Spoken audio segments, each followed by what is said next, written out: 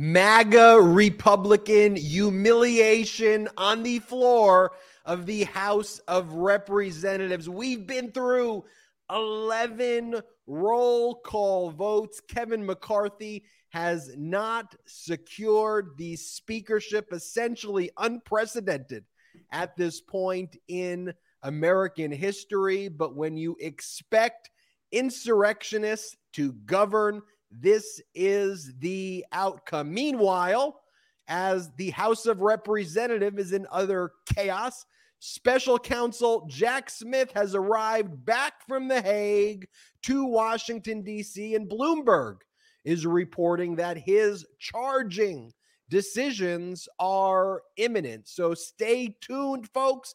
We may see indictments coming sooner than even we predicted here at the Midas Touch Network. And President Biden spent this week being completely normal and celebrating the infrastructure package in Kentucky on a bipartisan basis with Mitch McConnell, which is making Donald Trump completely lose his mind. And Trump looks weaker than ever as he posts some of the strangest and most bizarre and desperate posts on his failing social media platform. Even a weird one that we'll just pull up right now if we can. This is a post of Donald Trump he did this meme of himself there it is right there, folks. For those listening, it's a photo that Trump posted on his social media platform of him in the speaker's chair with his tongue sticking out, touching his belly, because that is who Donald Trump is: a traitor, a fascist, a complete loser, and beyond immature. What an embarrassment to our country. We were covering the House of Representatives chaos for 8 hours straight, segueing into the Midas Touch podcast. I'm Ben Meiselas, joined by Brett and Jordy Meiselas. We've been passing the baton back and forth, trying to keep this nonstop coverage with the continuity you deserve. And for those just tuning in, what you are watching right now is a motion to adjourn proposed by Steve Scalise and the Republicans after Kevin McCarthy failed in the 11th roll call vote. They want to adjourn until tomorrow.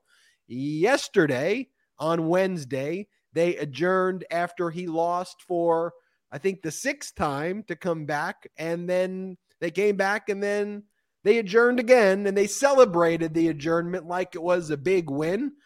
Then there was more votes today, and today there's been 8 hours straight of Kevin McCarthy losing, and losing again with 21 Republican defections. At this point, folks, even if Kevin McCarthy manages to secure the speakership, he will have absolutely no power, less power than he agreed to even before the votes, where it would take just five Republican votes to remove him on a no confidence basis. And now apparently what he's agreed is that just one. We know that there's at least 21. And so rather than try to make a deal with Democrats or moderates, as Elie Mystal said, I think Kevin McCarthy would rather just be the king of ashes as he destroys this institution. Brett Meiselas, Jordy Meiselas, how you both doing? And King of Ashes is where I don't even know if he's heading for that just yet. I mean, right now, what we've been witnessing, like Ben said, is the utter humiliation over and over and over of Kevin McCarthy. Whether you're tuning in live or whether you're listening, Kevin McCarthy, at the point of this recording, has now lost 11 consecutive votes for Speaker of the House. He has only lost more and more support as the votes have went on, with now 21 defections, 21 people not voting for Kevin McCarthy during this historic humiliation. For those just listening to this, I want to say hello, and I want to remind everybody of the solemn anniversary, the solemn date that it is today. It is January 6th, 2023. For those listening, the second anniversary of the January 6th attack. So I think it is quite poignant to see right now the dysfunction of the Republicans in our government who have been co-opted by the insurrectionist QAnon MAGA wing, how they have totally torpedoed our government, how they have totally made a mockery of our democratic system, how they have completely made it so that our government cannot even function. 2 years ago, we saw them attack our government from the outside, attack it with weapons, attack it violently, trying to overturn the results of the 2020 election. Today, we see this happening from within, with still no Speaker of the House being seated. There is rumors. Brett, I just want to clarify for those listening or watching, when you were saying January 6th, it's for our audio listeners who will get this podcast on the 6th. For those watching live, we realize that it is January 5th. We've all been broadcasting 8 hours straight at this point. But Brett, their plan to adjourn, and it looks like with 30 seconds left on the timer right now, that they will be able to secure the adjournment. That means that when this vote will take place and when a deal might be cut, to your point, Brett, will fall on that day that will live in infamy, will fall on January 6th, where the insurrectionists will then be further empowered if a deal is going to be made on the anniversary, the 2-year anniversary of January 6th. Jordy, what are your thoughts on this day? Jordy and I were doing our coverage earlier today, and then Jordy went to do some other things. But Jordy, how is it now? What's been your perspective on watching loss after loss, watching the behavior of Republicans, watching Matt Gaetz desperately try to nominate Donald Trump? What are your thoughts as we, by the way, are receiving the votes right now, the final tally to adjourn for the night, so it seems. And let's go back to the House floor. Go to the House floor just so we can hear this be made official. Let's put up the volume so our viewers can hear. On this vote, the yeas are 219. The nays are 213. The motion is adopted. Accordingly, the House stands adjourned until noon tomorrow. Noon Eastern, January 6th. 2023, 2 years, Jordy. Wow. The date of the anniversary. We are seeing the insurrectionists engaged in holding our government hostage right now. Jay, what do you think? I just want to say, I mean, what a day this has been. I mean, true, utter chaos from this Republican Party. It's really, as an American, as someone who really calls himself a patriot who cares deeply about this country, what they have done is just embarrassed us once again on a global stage. These Republicans have no plan. They have no leadership. They have no North Star other than just being ridiculous human beings that only care about themselves. They don't want to govern this country, as shown time and time and time again. I mean, the fact that McCarthy even came to the floor without securing enough votes, it just goes to show there's no planning taking place. There's none of that. They are totally unorganized as a group. And where you see the Democrats standing behind Hakeem Jeffries time after time again, giving great speeches, just understanding the moment and really living up to all expectations that you could want out of them, these Republicans have failed this country time and time again. And now it's playing out on a national stage and a global stage. And Ben, before I toss it back to you, I mean, we once used this term for Ted Cruz because he just likes to embarrass himself. We called him a BDSM Republican. And look, we're not kink shaming. If that's your thing, that's your thing. But I'm just saying, I think Kevin McCarthy now is head BDSM Republican. What say you? I like to call them traitors. I like to call them fascists. But let's talk about where this all began on Tuesday. And this is with Kevin McCarthy walking into the House of Representatives very confidently, saying that on Tuesday it was going to be a very, very good day. And we proceeded to see Kevin McCarthy just lie and lie and lie. But let's show the clip of Kevin McCarthy walking in on Tuesday and doing what Kevin McCarthy does, just gaslight. Play the clip.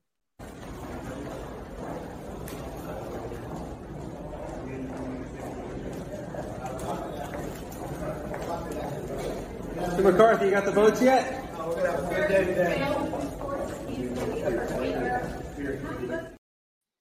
Oh, we're going to have a good day today. And then he quickly came out and then started pointing his finger at Matt Gaetz and calling out Matt Gaetz by his name and saying, Matt Gaetz said, I don't care if we go to plurality and we elect Hakeem Jeffries. Let's play that clip.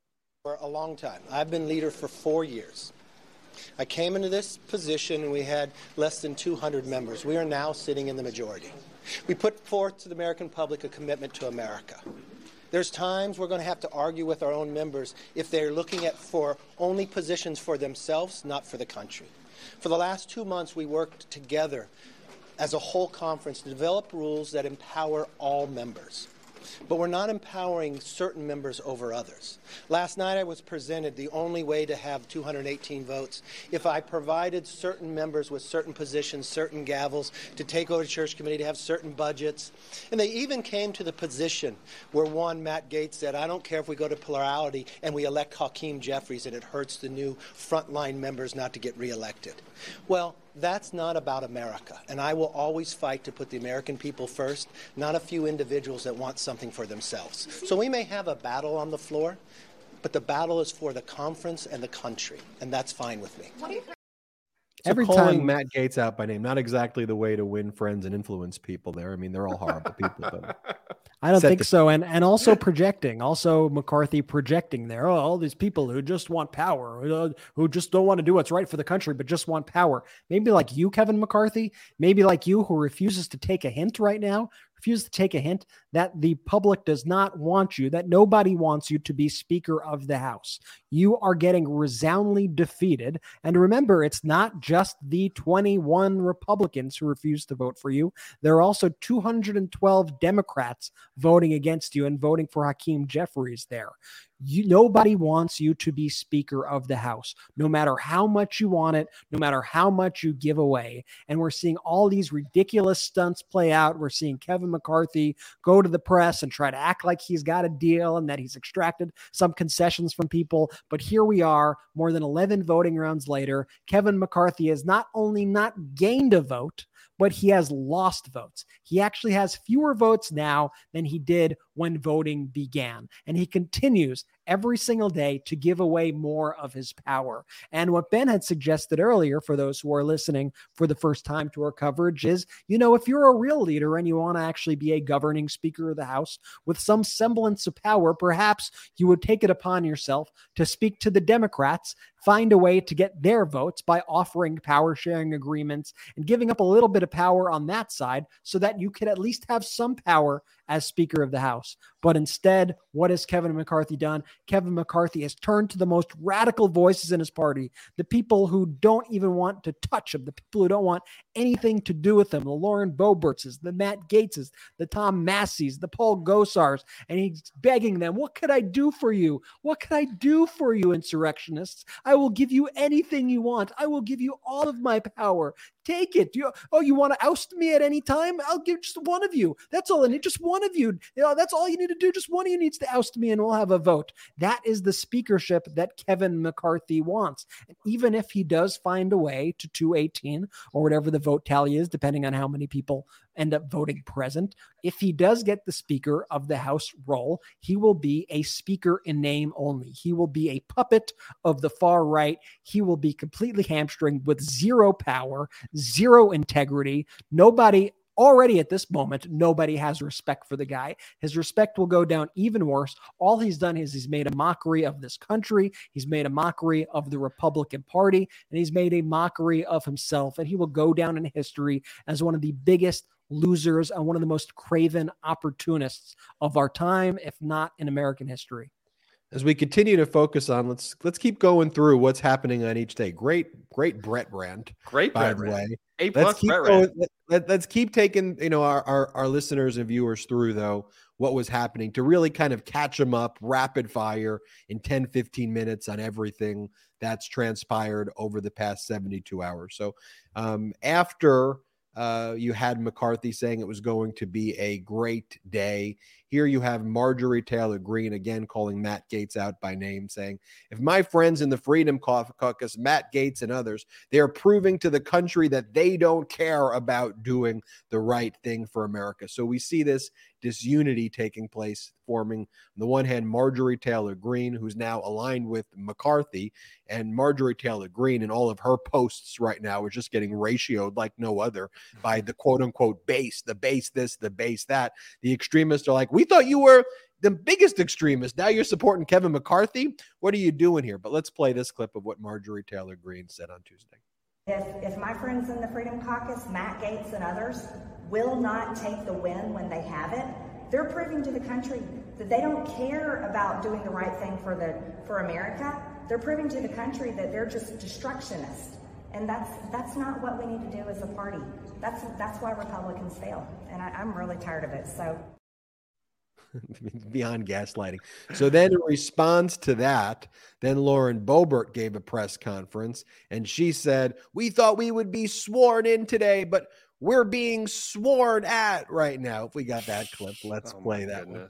And so now here we are being sworn at instead of being sworn in. And we could have had this solved months ago. I have been working every day to unify the Republican Party for the American people. And yesterday, we had a deal that was not a selfish deal in any way for Kevin McCarthy to get him the gavel on the first ballot. And he eagerly dismissed us. Eagerly dismissed us. Do you remember, Brett, back in 2020 when Kevin McCarthy was trying to mock Nancy Pelosi and say that Pelosi didn't have the votes when he went on Maria Bartiromo and said that? If we've got that clip, can we play that one right now? Let's pull that one up. Only know in January because to become speaker, you have to have 218 votes on the floor. When she went up for that vote 2 years ago, there were 15 Democrats who voted against her. 10 of those Democrats will be coming to Congress. If those 10 vote against her again, she will not be Speaker of the House because she won't have 218 because of the gains of the Republicans. There you have him in 2020 saying that. And it was all popcorn by the Democrats. But first, I want to play it just so everybody remembers. This was 2015 when Kevin McCarthy was supposed to be the speaker then, but then he was purportedly embroiled in some affair where they pushed him aside back then. But this was him bowing out in 2015. I just want everybody to remember. Play the clip. I don't want making voting for speaker a tough one. I don't want to go to the floor and win with 220 votes. I think the best thing for our party right now is that you have 247 votes on the floor. If we are going to be strong, we got to be 100% united. Kevin McCarthy had some real Michael Scott from The Office energy in that clip. There's something about Hilarious. the way he was speaking. I was thinking the same thing. Right? Our brains work so silly. Yeah, I was thinking the exact same thing. At that time, there was a tweet from none other than Donald Trump. Of course, as we all know, there is always a tweet for everything. And on October 8th, 2015, Donald Trump, while he was still on Twitter and tweeting, he wrote, "Great, Kevin McCarthy drops out of speaker race. We need a really smart and really tough person to take over this very important job." Trump in 2015. And for our viewers right now, we are pulling up that tweet so that you could see it. And so how far we've come, but how much things also stay the same. And now you have Trump, who is trying to get everybody, despite his best efforts, to say, vote for Kevin. Everything's going great. This is perfect. Everything's amazing. Everything's rosy. Despite all that, not only are folks not listening to Donald Trump, they are actually voting against Donald Trump, both directly when he was nominated for the speaker role, but also voting against his suggestions, which was to vote for Kevin McCarthy, since that the recent Truth Social messages were sent out by Trump in support of Kevin McCarthy. Kevin McCarthy has only lost further support. Brett, that's such an excellent point, because I really want to emphasize to our audience here. Every time Kevin McCarthy loses these votes, it's another loss for Donald Trump, because Donald Trump went out on a limb and he backed Kevin McCarthy the other day, saying, everyone get behind McCarthy. I put it in my own words there, but essentially that's what he had said. And every time now that it goes to the floor for a vote and McCarthy loses, that just goes to show you one step further that the Donald Trump endorsement, it's not that it doesn't mean anything. It's actually the opposite of what it used to mean. The power in it is turned on its head, where now it's the worst thing that could come. If Trump endorses you, you are now untouchable one step further. And it's just that stench, that stanky stench that just can't get off of you. Well, Jordy, if they call us the Midas touch, they call Donald Trump in some languages the Mierdas touch, which you could look up what that means in Spanish to find out exactly what that means. But it is quite the opposite of the Midas touch. Ben. So on day one, the MAGA Republicans were voting for Jim Jordan, a group of 20 who were defecting. Brett, to your point, by Wednesday, that increased to 21. Jim Jordan would basically say, don't vote for me, vote for Kevin McCarthy. And then they would vote for Jim Jordan. Not only that, they then went on the Fox propaganda channel, and then they would compare Jim Jordan to George Washington. And all of this was playing out real time on the live. So here's Lauren Boebert calling Jim Jordan, comparing him to the kind of the reluctant leader like George Washington. Play the clip. Our candidate is Jim Jordan. He may not want it right now, but George Washington did not want to be president. He did what was right for his country. Here's MAGA extremist Scott Perry, who's under criminal investigation by the Department of Justice. Maybe one of those imminent charging decisions that's going to be made by special counsel Jack Smith now that he's returned to Washington, D.C. But here's Scott Perry also comparing Jim Jordan to George Washington. Look, if you listen to and watch the speech that Jim Jordan gave, quite honestly, most Republicans sat there and said, oh, my goodness, why isn't this guy running for speaker? And while I know Jim would be reluctant, I remind everybody, George Washington was reluctant, too, when his country called. So the way. Meanwhile, it was all popcorn by the Democrats. Congressman Ted Lieu took a photograph outside of his office, and Democrats were not giving any support at all to Kevin McCarthy. Why would they? Kevin McCarthy literally tried to kill them. But Democrats, each time they took the floor to nominate Hakeem Jeffries, their leader, they would give these impassioned speeches about unity and also throwing shade the way of the MAGA Republicans with all their disorder and chaos. Here's Representative Pete Aguilar, Democrat from California, in one such moment. Play the clip. Today, Madam Clerk, House Democrats are united.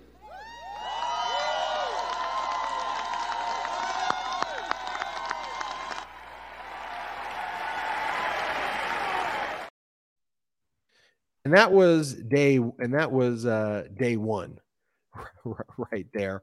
There was also the sideshow going on, of course, of George Santos was there on day one.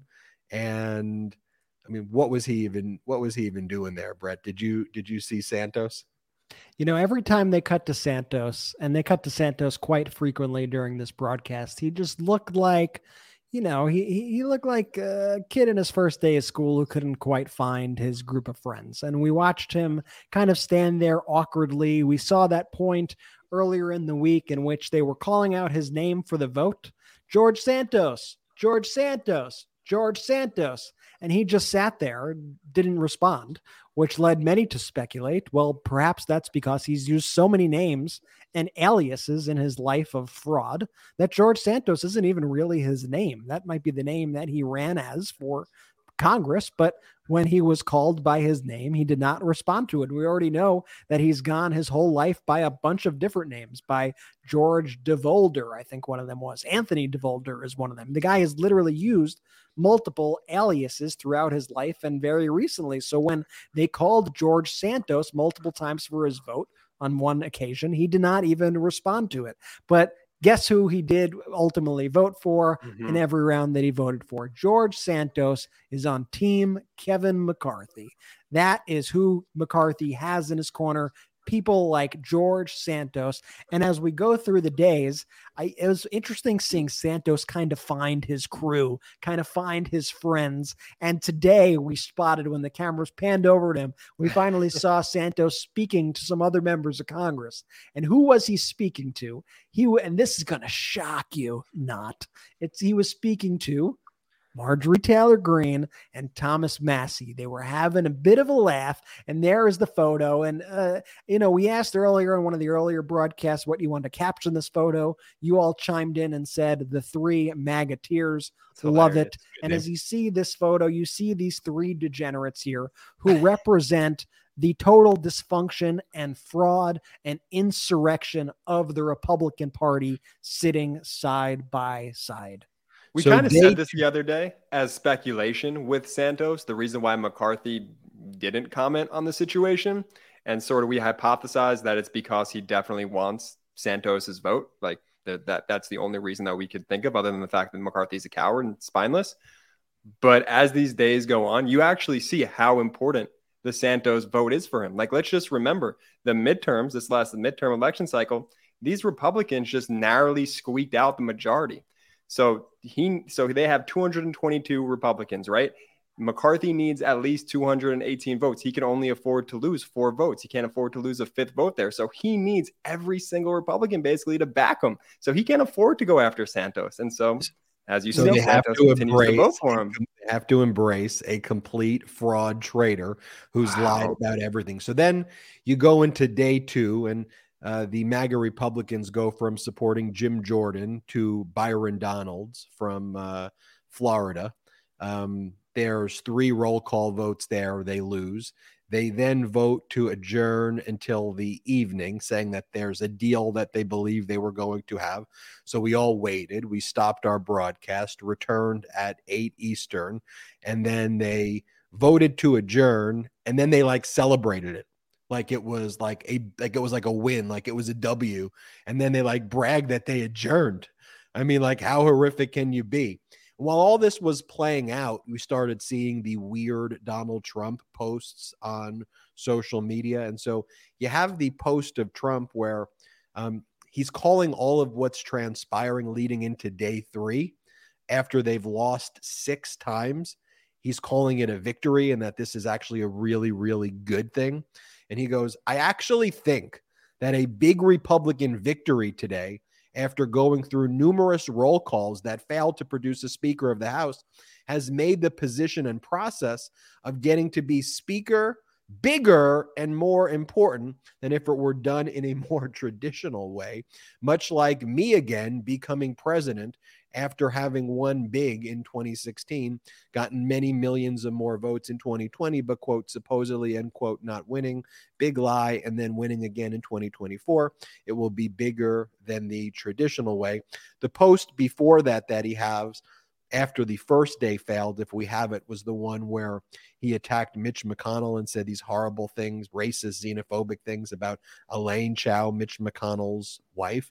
Donald Trump wrote, there is so much unnecessary turmoil in the Republican Party, in large part due to people like the old broken crow Mitch McConnell, his wife Coco Chao, who is a sellout to China, and their rhino allies who make it difficult for everyone else by constantly capitulating to hopeless Joe Biden and the Democrats. The $1.7 trillion Green New Deal booster that McConnell and the rhinos handed to the Dems last week was a real downer and embarrassment to Republicans. I mean, this is a real embarrassment to the United States of America that this traitor is still walking free. Fortunately, Special Counsel Jack Smith is going to make charging decisions soon, and most legal observers believe that there will be an indictment of Donald Trump. The issue is not really if, but when. I believe it'll happen more April, May. Others believe it'll happen sooner, but that's to be determined. But you see those disgusting posts that he makes. But as he made those posts, Kevin McCarthy actually lost support from 20 defections to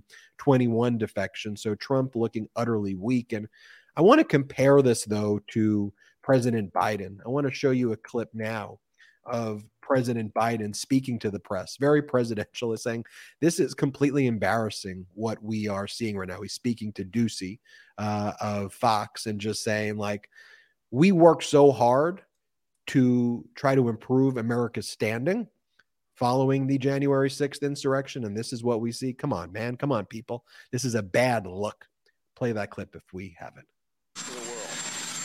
We're finally coming out of, the first time we're really getting through the whole issue relating to January 6th. Things are settling out, and now for the first time in 100 years. You can't move. I mean, I really mean it. I know you know international relations. This is not a good look. This is not a good thing.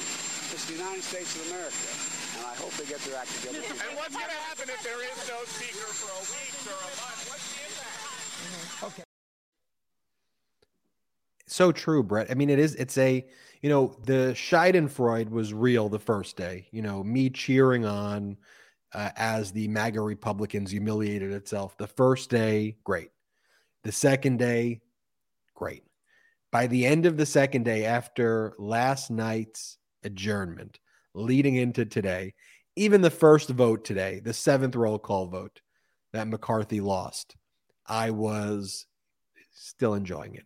Can I check you on your pronunciation for Schadenfreude? Because I get checked on pronunciations all the time. It's definitely not Schadenfreude. It's definitely Schadenfreude. That's a mic drop right there. Okay.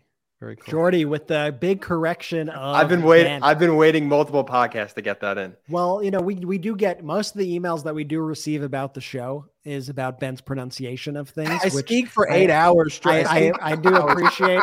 I try to send Ben when they pile up enough to a great enough point. Like when I get multiple about the same thing, I'm like, okay, I will pass this along to Ben. But yeah, when you speak a lot. And for like today, we're going on now 8.5, 9 hours of nonstop speaking. You got to give us a break occasionally, but it's good for Jordy to occasionally get a jab back at Ben. So Ben, what happened here's next? A breaking news story though, Brett, from the Daily Beast right now, exclusive. Longtime I'm not calling him a conservative activist. I'm just going to replace insurrectionist. Exclusive, longtime insurrectionist activist and head of CPAC, Matt Schlapp, is being accused of, quote, sustained and unwanted and unsolicited sexual contact after allegedly groping a Herschel Walker staffer's crotch in October. The staffer informed the Walker campaign the next morning, who he said offered, quote, nothing but support throughout the ordeal. That's breaking from the Daily Beast. And I believe Matt Schlapp was the party. Matt Schlapp hosted the party that the MAGA Supreme Court justices attended. Also, the CPAC that said we are all domestic terrorists. I mean, if you're watching this internationally of what's going on with this MAGA Republican Party, I mean, even if you're watching it here in the United States, it's every second, right? You got George Santos, you got Matt Schlapp.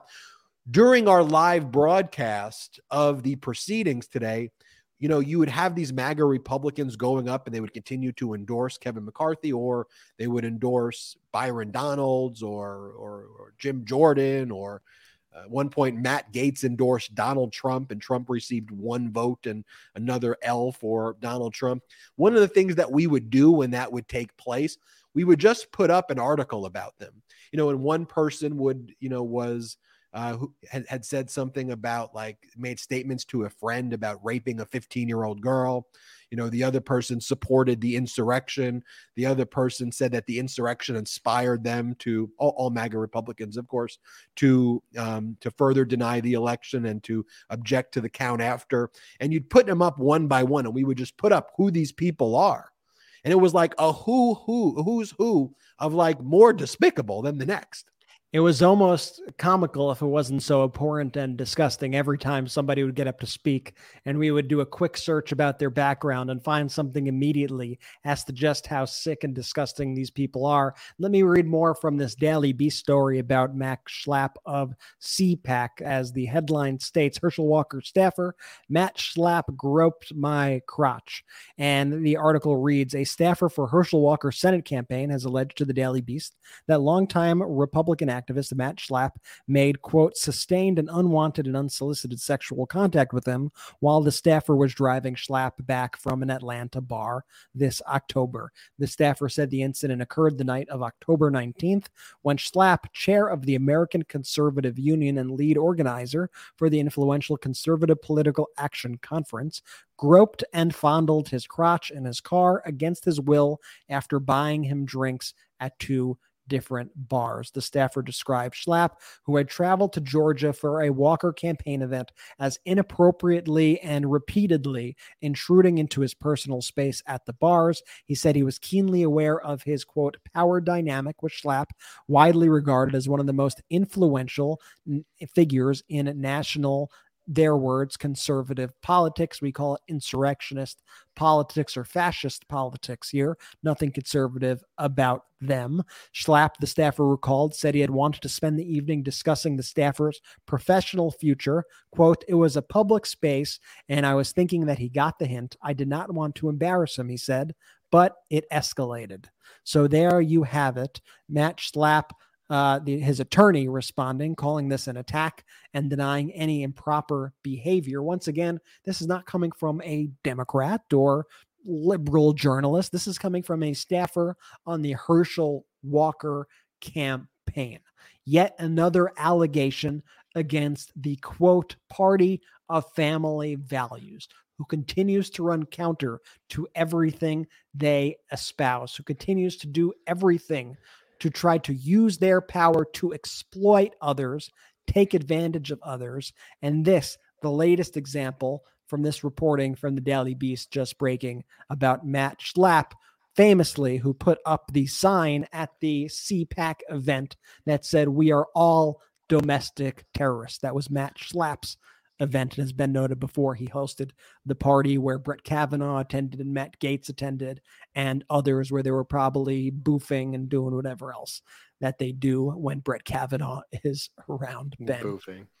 What they say is everything Donald Trump touches dies, and you had Lindsey Graham say if we elect him, he's going to be the destruction of our party. Everything he's touched is bankrupted and destroyed. Fortunately, we were able to elect President Biden, pro-normal, adult in the room, actually addressing issues. President Biden was in Kentucky in a bipartisan basis with Mitch McConnell. There's a photo for our YouTube viewers watching of Biden meeting McConnell, and they were talking about infrastructure. And I'll play you a clip. There was, McConnell was praising Biden, and Biden was talking about McConnell on this infrastructure package. Disagree on a lot of issues very strongly, but when it comes to infrastructure and making sure that we have better paying jobs here and better infrastructure here, that's something that we should all rally around. And that was playing out. President Biden, McConnell, a bunch of other governors from different states as well, Republican governors, Democratic governors, all in Kentucky. There was almost a side-by-side image that we were doing here on the Midas Touch Network's live coverage, showing you this is what Biden is doing right now, and this is what the MAGA Republicans are doing now. One is governing, not just governing, but thriving and actually fighting for the American people. The other is fighting against the American people. Here, let's play this clip of President Biden. Folks, I'm especially happy to be here with my friend and colleague in many years, and I might add, longest-serving leader in the United States Senate, Senator Mitch McConnell. Mitch, it's great to be with you. I asked permission if I could say something nice about him. I didn't want to. I said I campaigned for him or against him, whichever helped him most. But Mitch, it wasn't easy, and to get this done, and it wouldn't have gotten done no matter all the work so many others have done, and by writing the legislation and dropping it in, it wouldn't have happened without your hand. It just wouldn't have gotten done, and I want to thank you for that. And, we have to find common ground to get major legislation done in any circumstance ever. But we got to find common ground to get legislation done. And meanwhile, following day 2 of the chaos going on in the House of Representatives floor, you had former Speaker of the House, Nancy Pelosi, speaking to the press on the stairways, just saying, again, I hope that the Republicans can find some unity and some sense of purpose here. You see Pelosi just putting country over party. Just figure this out, people. The American people and the world is watching. Play this clip of Nancy Pelosi. We're very proud of the Democrats, and you've never seen, none of us have seen anything like this. Disrespect for the institution in a most cavalier, frivolous way. It's quite sad. But let's be hopeful that in the next day or so, as they find their purpose and their unity, they understand why they are here. Not finding any purpose or unity at all, the MAGA Republican parties continued to fight heading into more votes. Want to show you continuously Matt Gaetz was calling Kevin McCarthy a squatter. He even sent a letter to the architect of the Capitol that we're putting up right here, telling the architect of the Capitol, I write to inform you that the Speaker of the House office located in the U.S. Capitol building is currently occupied by Representative Kevin McCarthy. As of this morning, the 117th Congress adjourned, and a Speaker from the 118th Congress has not been elected. After 3 undeciding votes, no member can lay claim to this office. What is the basis in law, House rule, or precedent to allow someone who has placed second in 3 successive Speaker elections to occupy the Speaker of the House office? How long will he remain there before he is considered a squatter? Please write back promptly, as it seems Mr. McCarthy can no longer be considered the Speaker designee following today's balloting. He continued to say that, of course, on day 2. And so heading into day 3 on Thursday, there had been 6 roll call votes, 2 adjournments that had resulted in Kevin McCarthy being humiliated over and over again. That brought us to Thursday. And then by the end of Thursday, we got to 11. Brett, 11 roll call votes, still 21 defections. Nothing had changed. I can show you more clips, but I think the definition of insanity is just doing the same thing over and over again and showing and expecting different results, but you get the same outcome. I guess the only difference here is that Matt Gaetz nominated Donald Trump as Speaker, so Trump received 1 vote from Matt Gaetz there. But a lot of drama also going on the Fox versus the MAGA Republicans. And see if we have this clip of Lauren Boebert and Hannity going back and forth last night and seeing Hannity saying, I'm not frustrated here. If we have this clip, let's play this one. You said complimentary things about President Trump. Needs to tell Kevin McCarthy that, sir, you do not have the votes. It's time to withdraw. Let me turn the tables, Congresswoman. Kevin McCarthy has 203 votes. Your side has 20. So if I'm going to use your words and your methodology and your math, isn't it time for you to pack it in and your side to pack it in, considering he has over 200 and you have 20? Sean, I understand the frustration. I promise you, but I'm not frustrated. He You does didn't not answer have the my votes, question. and we are hearing from many people who are still voting with Kevin McCarthy, who are very supportive of what we're doing, and they're cheering us on. So there are more for us than are against us, and they are waiting for Kevin to cave. Okay. The American people are certainly frustrated by. I'm frustrated by you not answering a direct question. You said to President Trump, you said earlier today that President Trump needs to tell Kevin McCarthy, you don't have the votes. We need to come up with a consensus candidate to elect a Speaker of the House. You don't have the votes, and it's time to withdraw. He has 203. Your side has 20. Why is it time for him to withdraw and not you when he has so many more votes? Well, Sean, he needs 218, and he does not have 218. We've been trying to work this out in private, as you said, for months. But Kevin McCarthy didn't even want to listen to us until his disappointing midterms. We all want a... How about this clip, right before we turn to Jordy, of the Fox Morning Show as well, and then I want to get Jordy's reaction.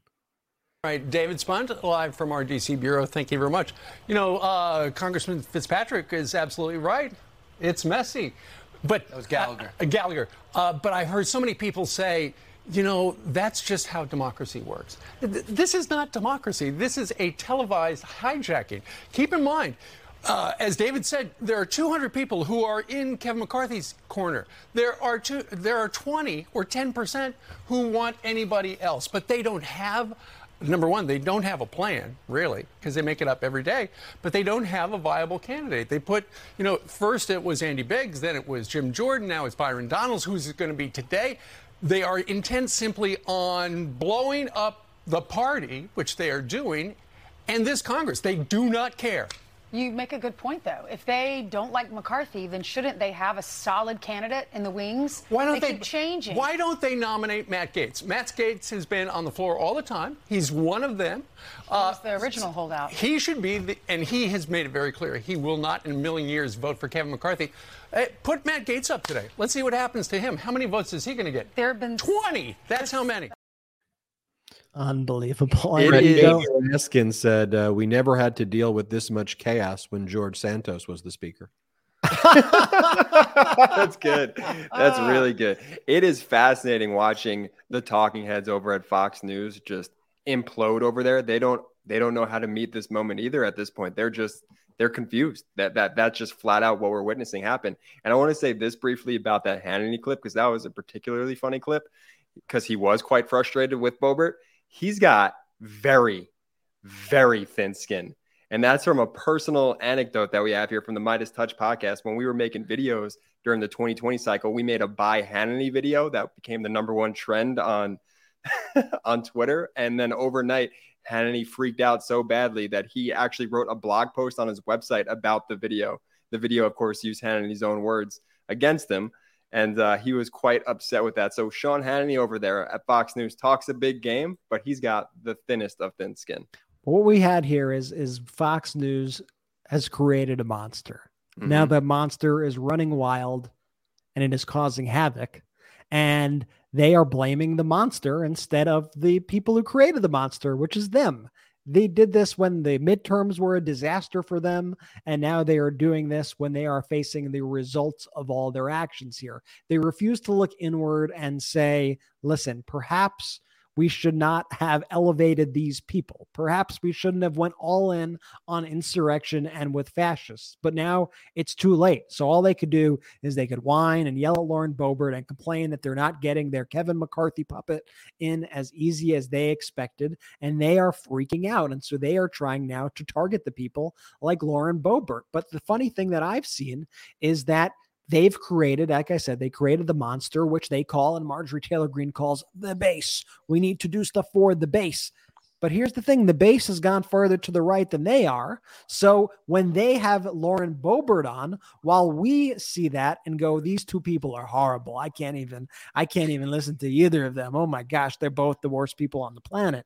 What the MAGA people, the quote, the base, see when they see that is they see Hannity taking the side of the quote unquote establishment and rejecting the MAGA candidates, rejecting the base and trying to uplift an establishment shill. And as they've been using in their language lately, they call it the uniparty. They want to support the uniparty. They're all so the same, weird. The uniparty. And so when they see any sort of instances of bipartisanship, when they see Biden out there with McConnell, when I look at that, I say, I hate McConnell. Like he's been one of the most destructive people in American history. Awful person. But I commend him and President Biden for getting together to actually deliver on this one thing, on infrastructure. I'm happy to see that. If you're working in the interest of the people, I'm all for it. Let's be bipartisan on these issues. Let's never trade our values. Let's never trade our values away. But if we could get something done for people in a bipartisan matter, let's do it. When Republicans today look at that, they go, uniparty, look, they're all working against it. It's the media, it's the globalists. Look at what's going on. And so you just have this never-ending chaos where they require division. They require that conflict because without it, they cannot survive. That's who they are. They view themselves as the stern opposition to any kind of semblance of getting things done in our society. Marjorie Taylor Greene really invoking this whole concept. Marjorie Taylor Greene, who people have been furious at.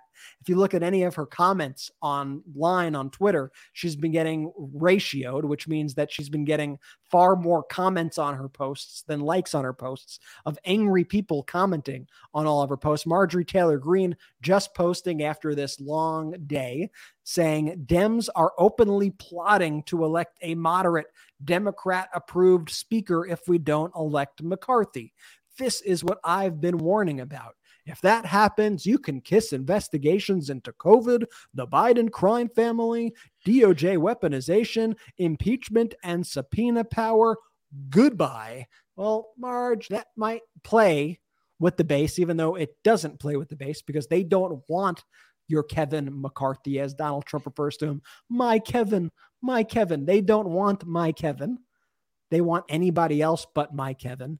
But what the American people as a whole want, not your crazy base want, is they don't want those things that you are threatening will not happen if Democrats are able to come together and get a moderate speaker with Republicans.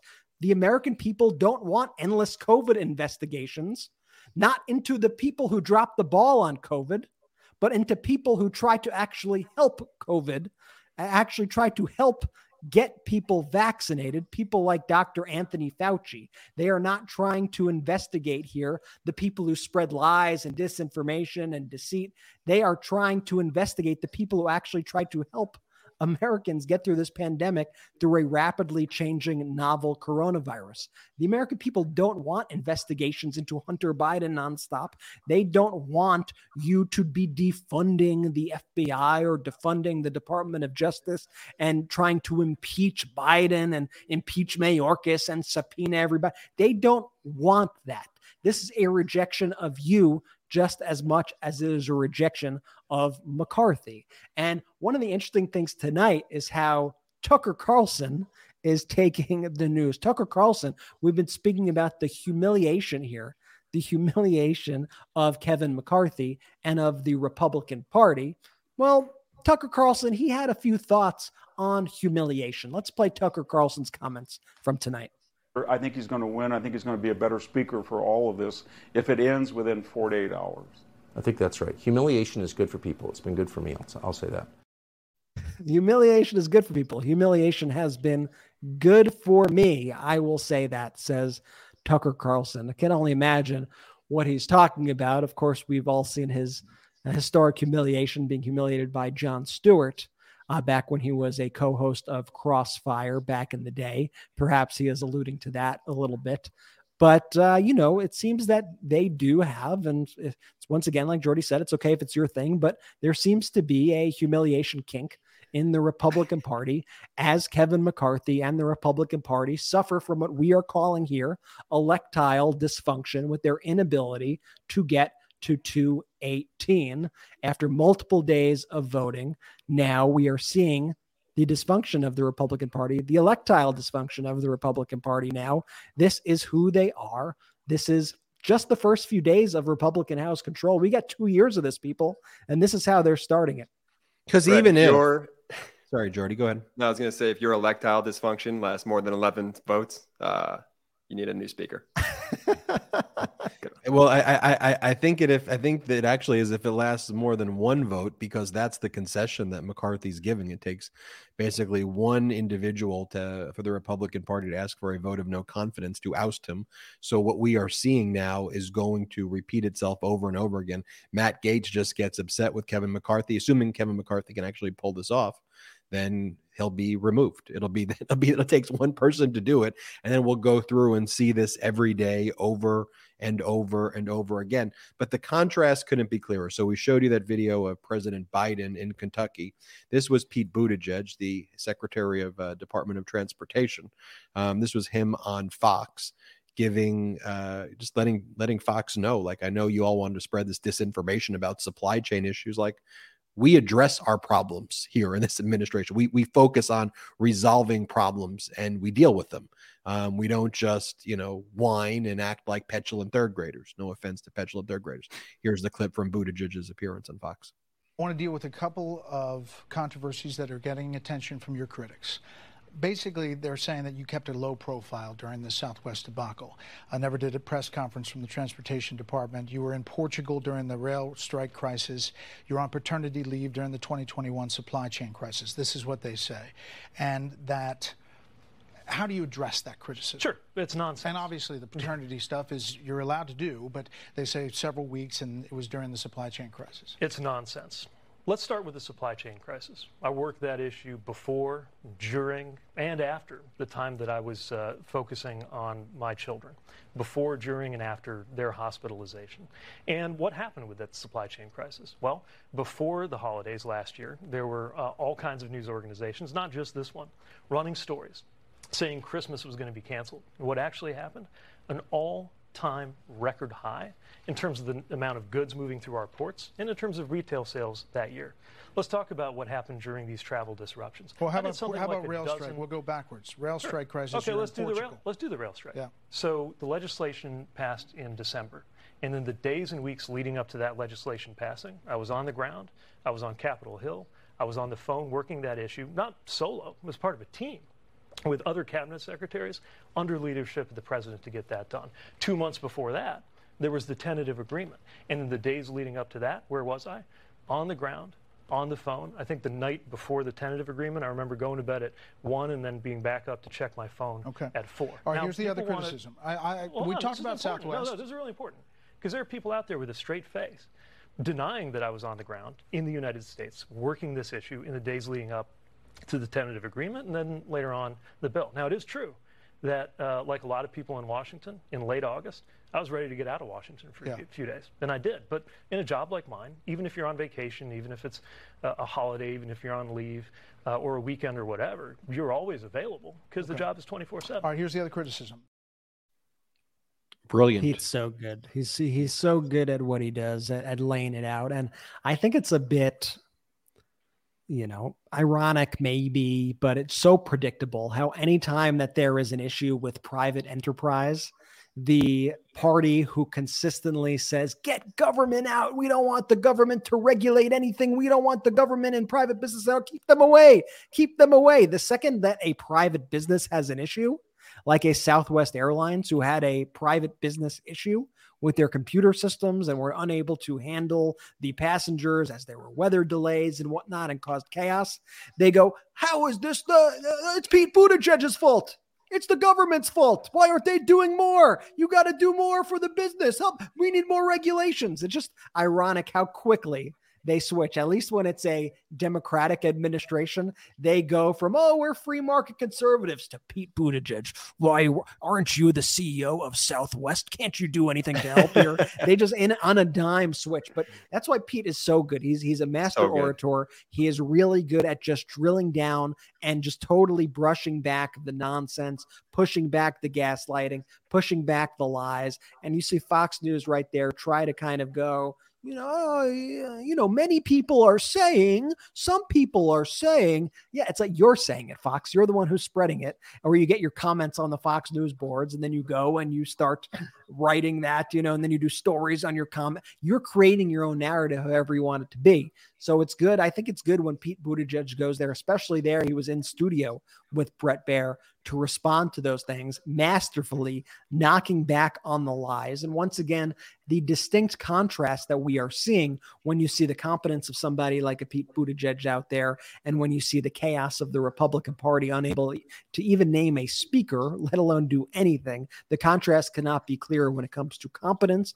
versus incompetence. And the Democrats, when they were out there today, I want to add, in case I didn't say it on this broadcast just yet, it's hard to tell as we go on hour 9 now of live broadcasting today. But when the Democrats would speak, when the Republicans would speak, they would speak a lot in empty platitudes. They would speak a lot in,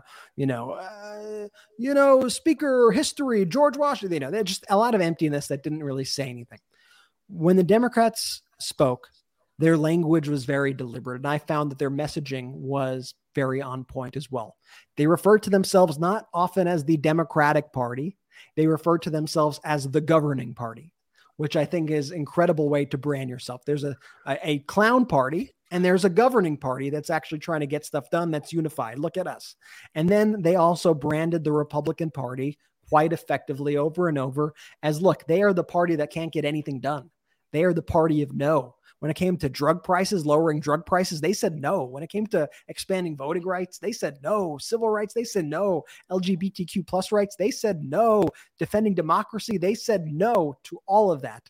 In contrast, Democrats said yes, and Democrats are working for the American people, and we actually know how to govern, was the message that they were sending. And every single day that this drags on, it shows more and more and more who is at the root of the chaos in our government. When we were talking about the midterms and those polls were coming in that said, the American people think that the government is in disarray and that there's less unity than ever and that they think that we're heading in the wrong direction at greater rates than ever. I said, hold up, stop.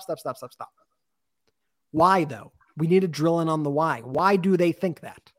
Is it because of the Democrats? Or is it because there is a party that are obstructionists that refuse to do anything out there?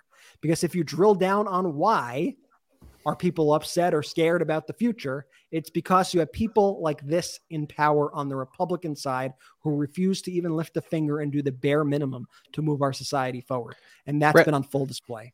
It should be noted that the FAA, Trump's head of FAA, was the one who removed all common sense regulation, gave Southwest billions of dollars, which they used to buy back their stocks, and basically let them run rampant, creating the situation. And Pete Buttigieg had been trying to fix that and try to undo all of the things that the Trump administration did there. So while President Biden was talking about infrastructure in Kentucky, as Pete Buttigieg was explaining the way the supply chain works to Fox, as Fox is like, people were very critical, it says 11th roll call vote fails, on the bottom right, where Pete Buttigieg actually solved all of the issues that were being addressed, these fake crises that Fox tries to create. And then as a foreign policy point of order, today was a big day in Ukraine and in terms of the U.S. rallying support for Ukraine, which drives the MAGA Republicans crazy. One of the unifying themes from all factions of the Republican Party today was their hatred of Ukraine and their hatred of Zelensky. Whether you were on the McCarthy faction or the Gates, whatever faction that was, the constant Russian propaganda that was being spread was beyond obvious and shocking, frankly, that that's who they are as the MAGA Republican Party. All of them were talking about Ukraine. But today, U.S. rallied France. France delivered AMX-10 RCs. Germany delivered Martyrs. USA delivered Bradleys. As one commentator wrote, Paul Massaro on Twitter, this is some game-changing equipment to help win the war, and a sign that there's bigger stuff on the horizon, and rallying our allies for Ukraine. So big. And President Biden's ability to stand up powerfully against Putin and make Putin look so small is something we should always point out here on the Midas Touch Network. And also, speaking about making Putin look small and Putin puppets look small, Special Counsel Jack Smith has arrived in Washington, D.C. from The Hague, where he was recovering from a bicycle injury. He's been hard at work issuing dozens of subpoenas, but he's now here in the Washington, D.C. area. Bloomberg has reported that charging decisions will likely be coming soon. Let me read this. 2 years after the U.S. Capitol attack and with the 2024 election cycle looming, Special Counsel Jack Smith and his team of Justice Department prosecutors are combing through new testimony and evidence. He's set to make critical decisions about whether to bring charges, possibly in a matter of weeks. According to people familiar with the matter, what we should be looking to is people like John Eastman and Giuliani and Jeff Clark. To me, was always the next tier of people being charged. And then I think after that, Donald Trump. But buckle up, people, because this is going to get very, very, very interesting over the next 2 to 3 months. These whole next 2 years are going to be incredibly interesting. And I think we're going to see 2023 as the year the wheels of justice turned finally in the right direction. I think we will see indictments. Remember, there are already a number of trials that Donald Trump is set to face. He's set to face New York Attorney General Letitia James' fraud trial, where she's seeking at least $250 million in damages. That trial is set to take place in October. The E. Jean Carroll civil rape case and defamation case is set to take place in April. You have the Manhattan District Attorney investigating Donald Trump for crimes. You have Special Counsel Jack Smith investigating Donald Trump directly for crimes. You got Fani Willis in Fulton County engaged in a criminal investigation of 2020 election interference there. And what are the MAGA Republicans doing? Well, one of the concessions they've demanded out of Kevin McCarthy is to launch investigations into the Department of Justice and into the FBI, because they want to abolish the Department of Justice. They want to abolish the FBI because they are prosecuting domestic terrorists, and the MAGA Republican Party are not just incompetent, but they are domestic terrorists. This is why I think the Midas Touch Network has filled this niche that didn't exist. And we noticed it very quickly. We're like, why aren't the large media networks calling traitors, fascists? Here, if we can, Salty, our incredible producer who's been working for 18 hours nonstop, can we pull up the photo of Donald Trump and Kevin McCarthy at Mar-a-Lago? Because to me, this photograph kind of sums up everything right here that we've been talking about. And here at the Midas Touch Network, we don't look at this and go, oh, these are conservatives who are meeting to discuss the government. No, these are two traitors. These are two criminals. These are two fascists. These are people who want to, who have tried to, who will, if they're not stopped, destroy the United States of America, destroy our government. They are fascist, traitor criminals. And we're going to call them out and call a spade a spade. We are not afraid here to do that. And I think that is why independent media in 2023 is also so important. And I was so humbled by all of your support, me, my brothers, everyone associated with the Midas Touch Network, Salty included. How humbled we were with all of your support. We were hitting 24, 25,000 concurrent viewers.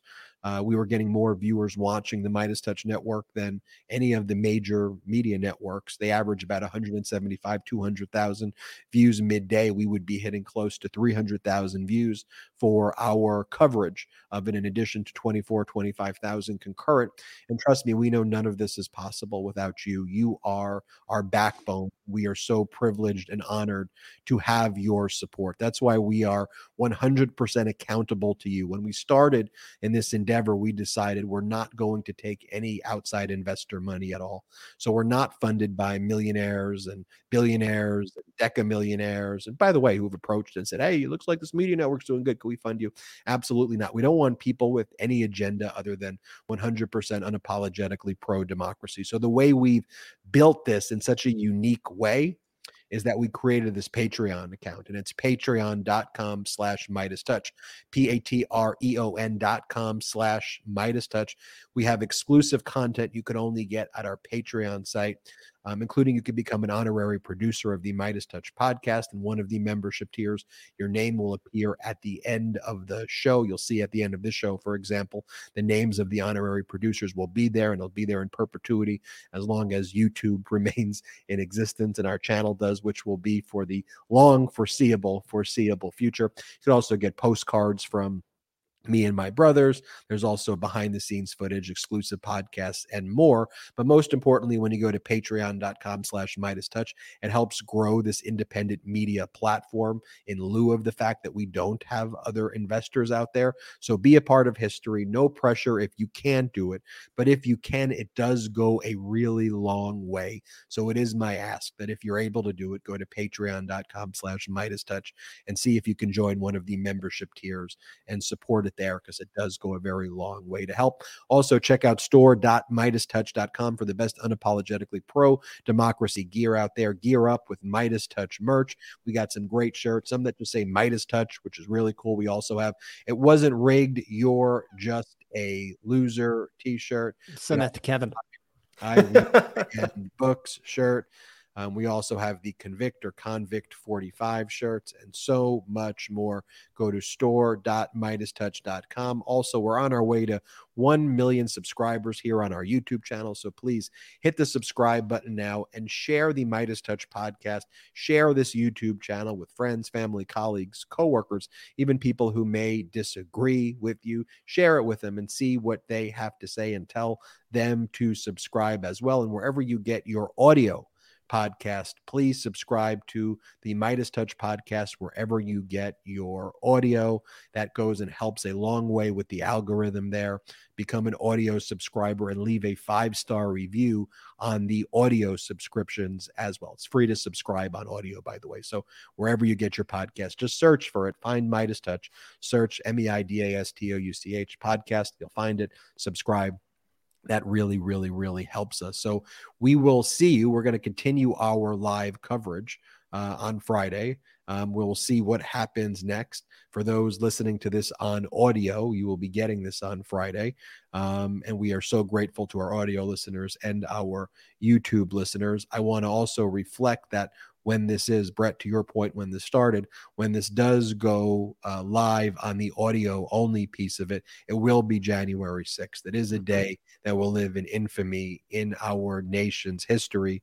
And it is important on January 6th to really, really, really reflect on how close our democracy hung in the balance on that day. And but for the courageous actions of people like Officer Fanone, the great Capitol Police officers there, the great Metropolitan Police officers, courageous members who supported democracy in Congress, not the MAGA insurrectionists who fueled it on, we may have lost our democracy. So our hearts go out to anybody who was injured by these despicable insurrectionists in the insurrection. And we are thankful here for our democracy. We will continue to support it. Brett, any final words, or should we just toss it to Jay?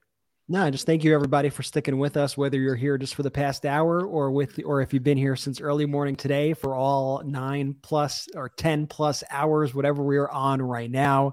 It's been an absolute pleasure to bring you this historic humiliation of Kevin McCarthy, this historic moment. It's been an absolute joy to share this with you. And I'm so grateful to have this community. You know, we call it the Midas Touch Network, but it's really the Midas Touch community. And we have this incredible, thriving, growing pro-democracy community where, guess what? Your party doesn't matter, but your love and support of democracy does. And I know all the people watching this, except for the few trolls in the chat, I know all the people watching this are strong supporters of our democracy, want to see an America that is run competently, that is run with normalcy, and wants to see these insurrectionists kicked out, wants to see these insurrectionists set aside, and wants to see them defeated. And we are honored to have you join us in this fight. And in those final words, as I say thank you to the Midas Mighty, I will let Jordy leave you with this. Shout out to the Midas Mighty!